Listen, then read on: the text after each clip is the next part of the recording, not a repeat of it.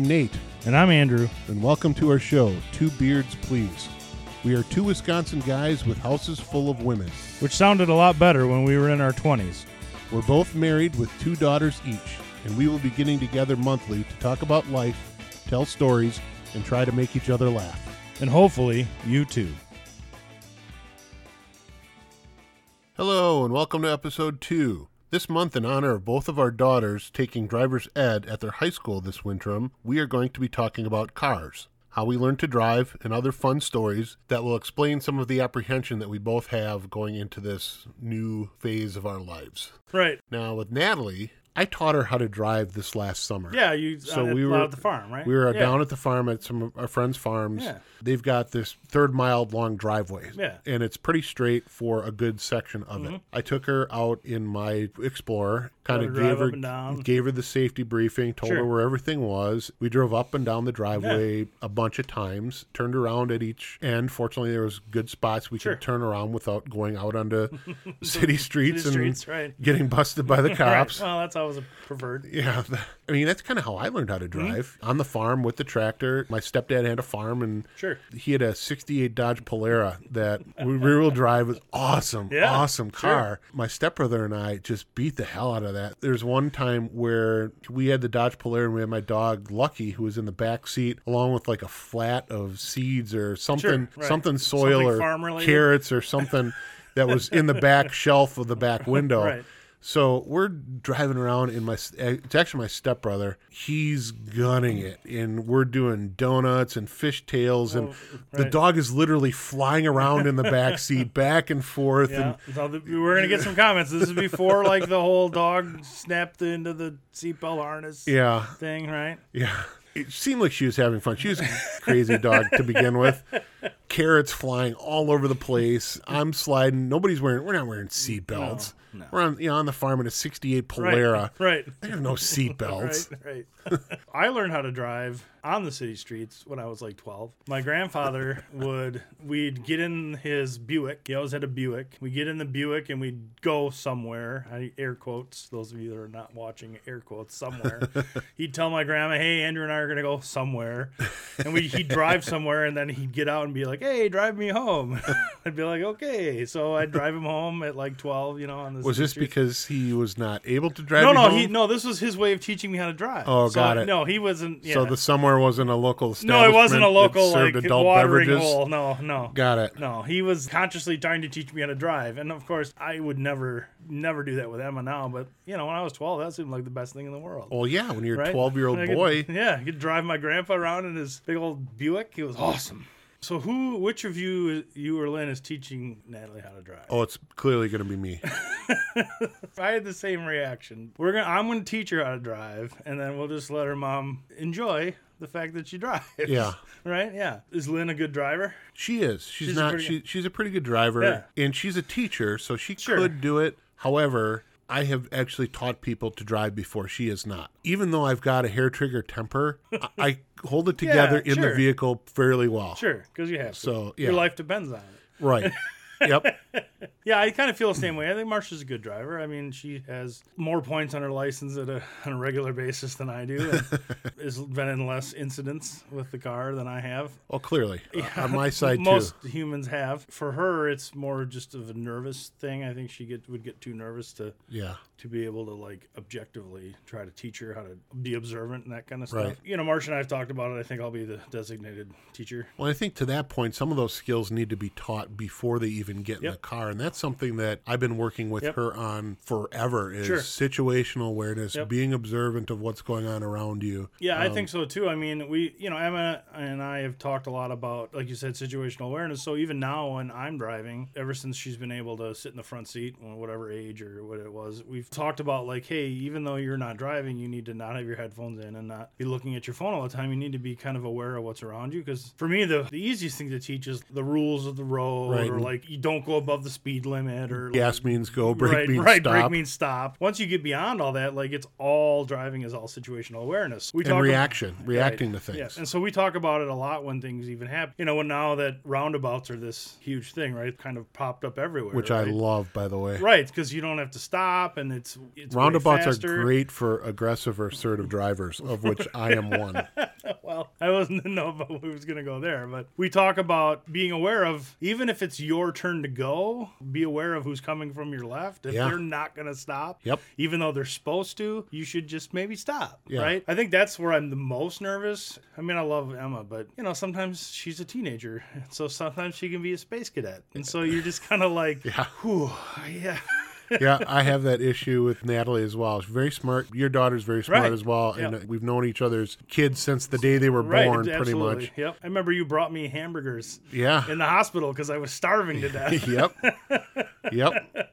Having intelligence doesn't always equate to common sense and situational awareness. And that's something that I'm really trying to drive with both girls, actually, since day one. So moving on. The last issue, which will segue us into the next segment, all of the stupid stuff I did as a young driver. I did so much epic stuff. I think I was a senior in high school. I was either junior or senior, and I had borrowed my dad's car. Mm-hmm. My parents were divorced, so my dad lived about 10 miles away from where I lived with my mom in high school. So I borrowed his car. It was a 1990 Cutlass Supreme. Ooh. Loaded, really nice, whole luxury package. It had a digital speedometer, which is kind of where this story's going.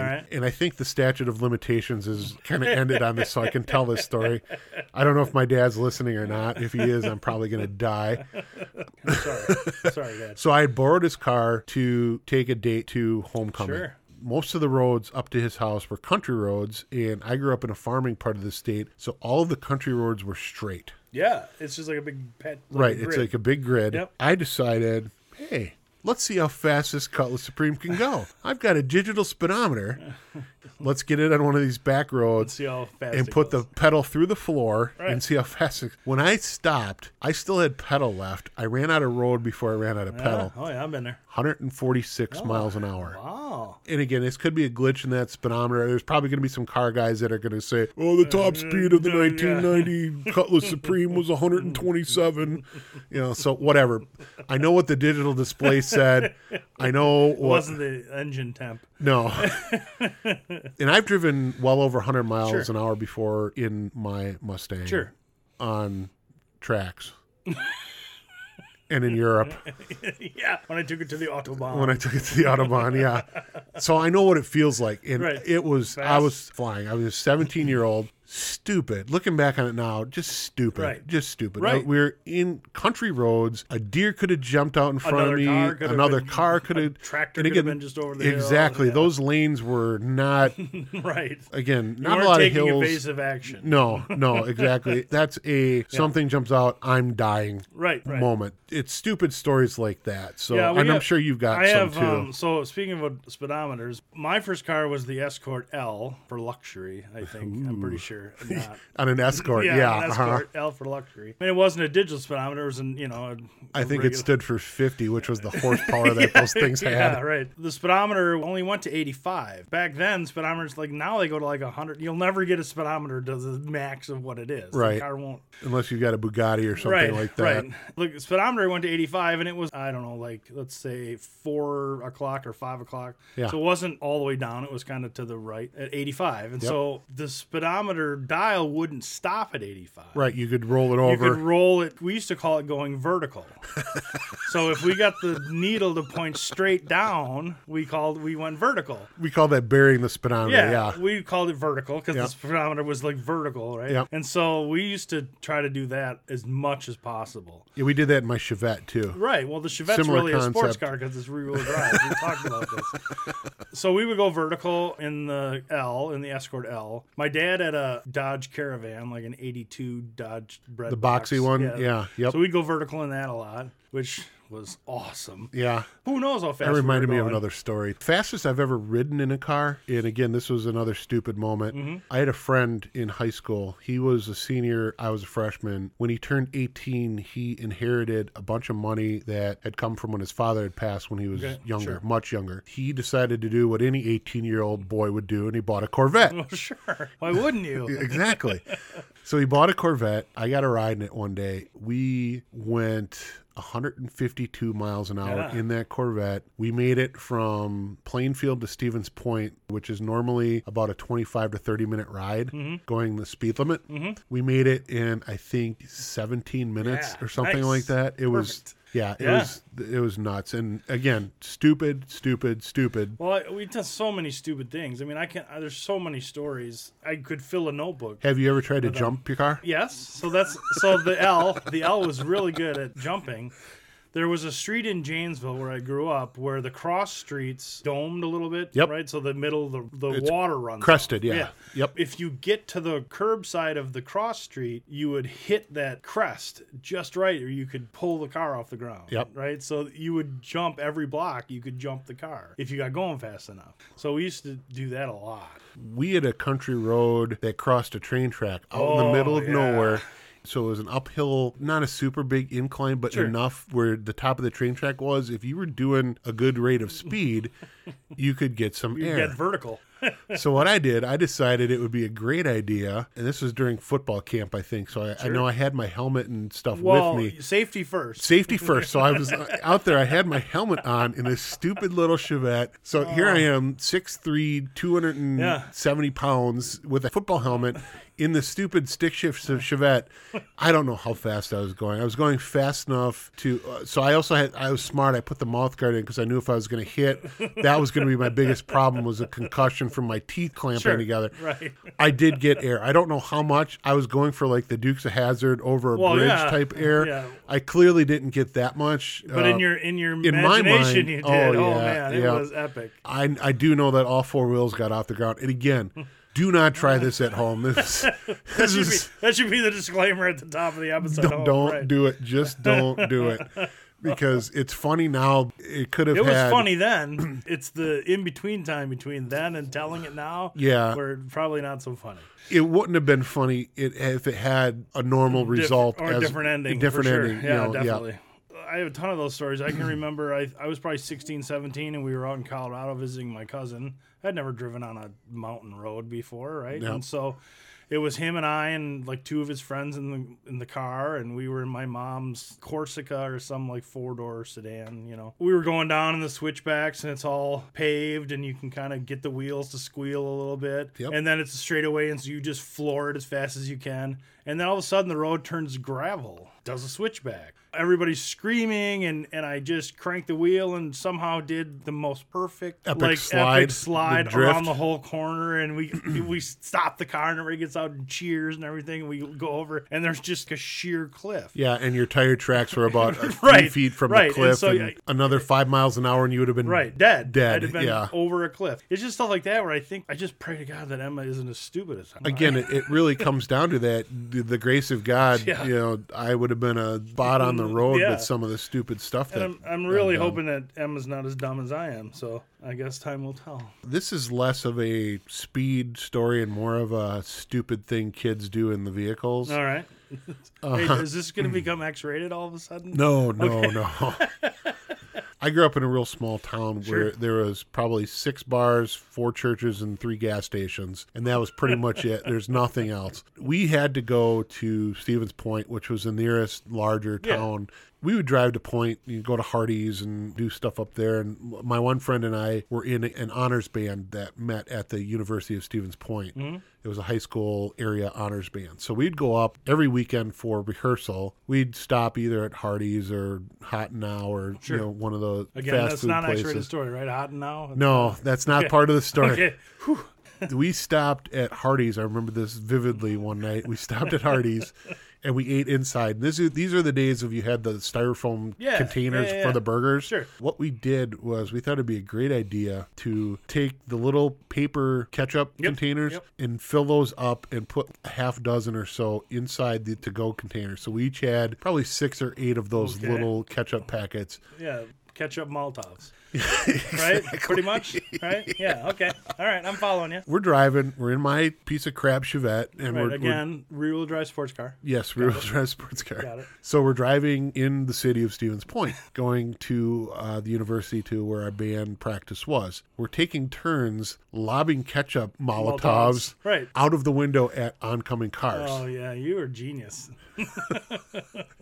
I think we only hit one. Sure, because it's not that easy. Right. I mean, these are small, they're light, they're not doing a whole lot. Yeah, again, not bright. No. If I would have gotten hit by a ketchup packet as an adult, man, I'd be pissed. Like, it just happens to you tomorrow. Yeah, you're if it happens to me tomorrow, that kid, and you're going to track him down no matter. So, again, the same thing. Somebody's throwing ketchup packets at me. Yeah. It's over, buddy. Yep. I just have a lot of stupid driving stories. I was always the friend that drove everywhere. I mean, I had a car. Some of my friends didn't have cars. I still volunteer to drive everywhere. Yep. Like, as we discussed the last episode, now I volunteer to drive because it's more comfortable for me. But again, I just really love to drive, and I still like to drive. There's so many stories about stupid things. There was, in the park where I grew up, there was this one curvy road that went uphill that they closed in the winter, right? But in the first snowfall, they hadn't closed it yet. So you could go up there and you could get the car fishtailing, and in your mom's car, and you get to the top of the hill, and instead of fishtailing a little bit, you end up doing like 5 loops, right? And there's all kinds of people at the top of the hill, and they're just cheering you, and you think it's the greatest thing in the world. And then I look back on it now and like, hey, Emma's gonna get her license, and I'm like, please please don't be as stupid as I was. We used to try to do the donuts in a school parking lot. Sure. So we'd go there after the snowfall. Yep. Again, with the rear-wheel drive Chevette, it was real easy to spin that thing out. Right. Yeah. It took a little more effort to spin out the Escort Luxury. I have a few, I'll call them legacy driving stories. There are a couple of stories about my parents who begged me not to tell stories about them. But what are they going to do? I'm an old man now. I don't remember. I met your mom, I think probably for the first time a couple weeks ago at a basketball game. And she mentioned that she didn't want you telling stories about her. Well, I must not have heard that. Go for it. My mom. She's not my mom. I don't care. Yeah, right. What do you care? So neither of these stories I was around for, and one of them is a half driving, half couldn't drive story. The first one is when I was a baby. I've heard these stories, right? And I can imagine them happening. So when I was a baby, we lived in Janesville, right? And living in Wisconsin, we deal with snow, right? Epic snowstorms and that kind of stuff. My mom tells a story that there's this huge snowstorm coming. They're telling everybody to go stock up on food because you'll probably be inside for a couple of days and whatever. And of course, my dad mostly is like, whatever. So then the snow starts, and we realize it's like, holy crap, we don't have food in the house. We better go get something. We should maybe go get something to eat. Yeah, we're going to be living off of boiled water. Boiled water, right. Fill the bathtub up. That's all we got for water. My dad had a big white cargo van when I was a kid. Nothing in the back. He used to haul his race car around it. Oh, that's not where he kept the candy? No. No, not that kind of cargo van. Okay, got it. And so the story goes, they got to the store, but by the time they started to come back, this cargo van with no weight in it, they couldn't get down their road because it was an epic blizzard. The van had no weight, and so they didn't plowed yet. The neighbors see my dad marching down the street with me and bags of groceries, and my mom following him, and he is kicking a head of lettuce down the street because it had fallen out of the bag. And my dad, you probably figure out where I get my temper.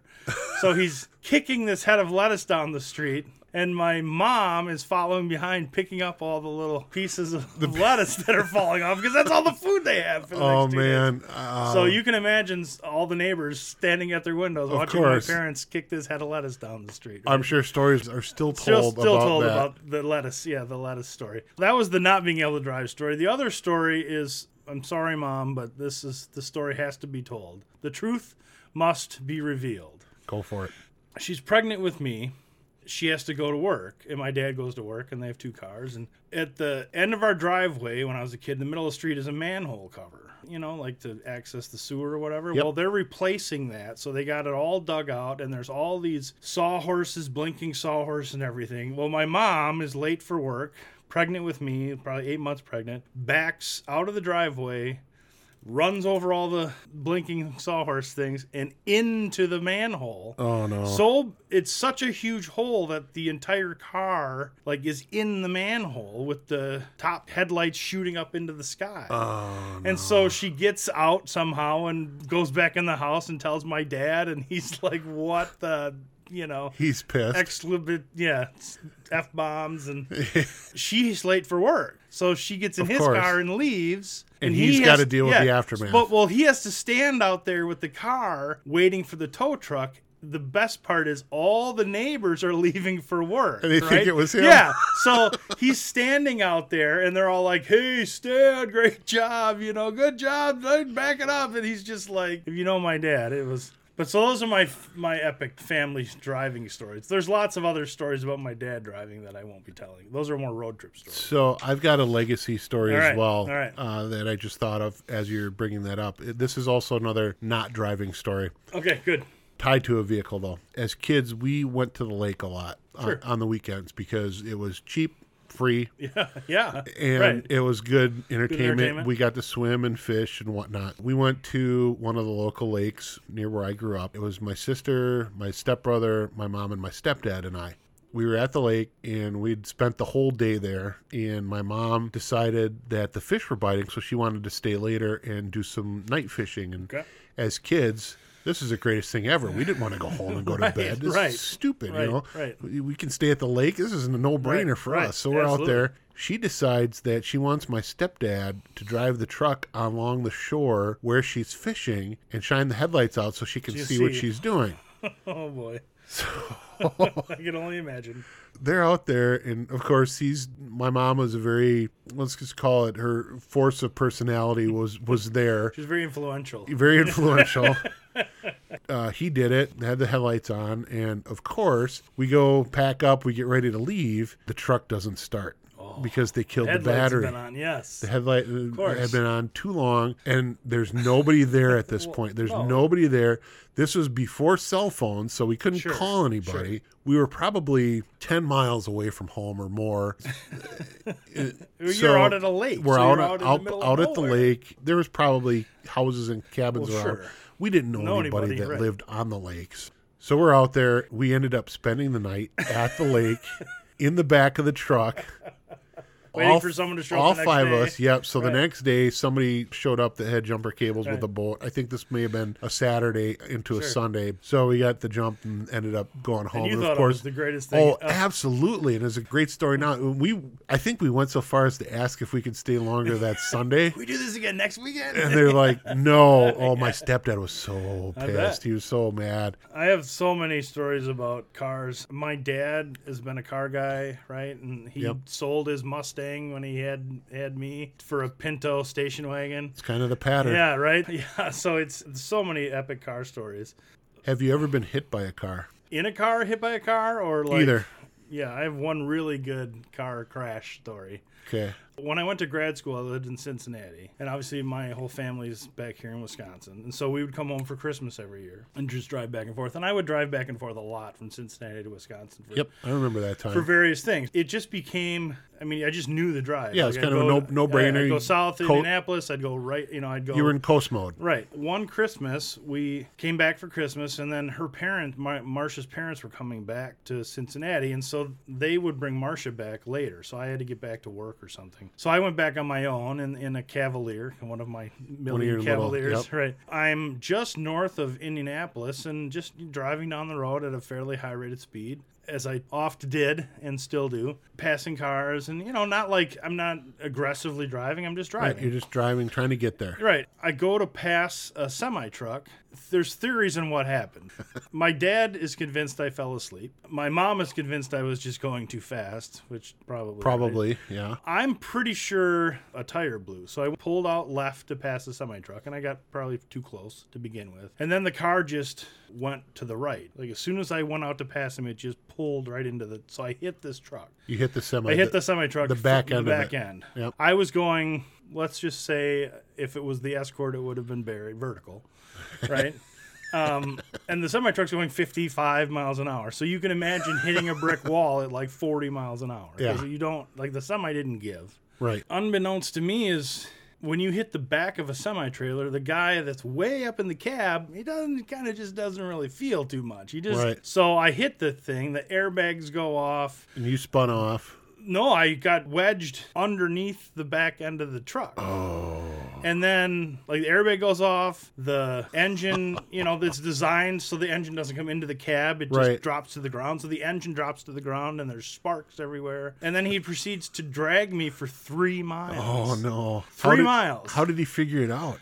People are pulling up to me and, like, freaking out as I'm being dragged down the highway. I can't imagine why they would be freaking out. So I just, look over and wave at him because I don't know what else to do, right? And so I think about 3 miles at 60 miles an hour. I mean, that's 3 minutes, right? 3 minutes is a long time. That's like half of a Jethro Tull song.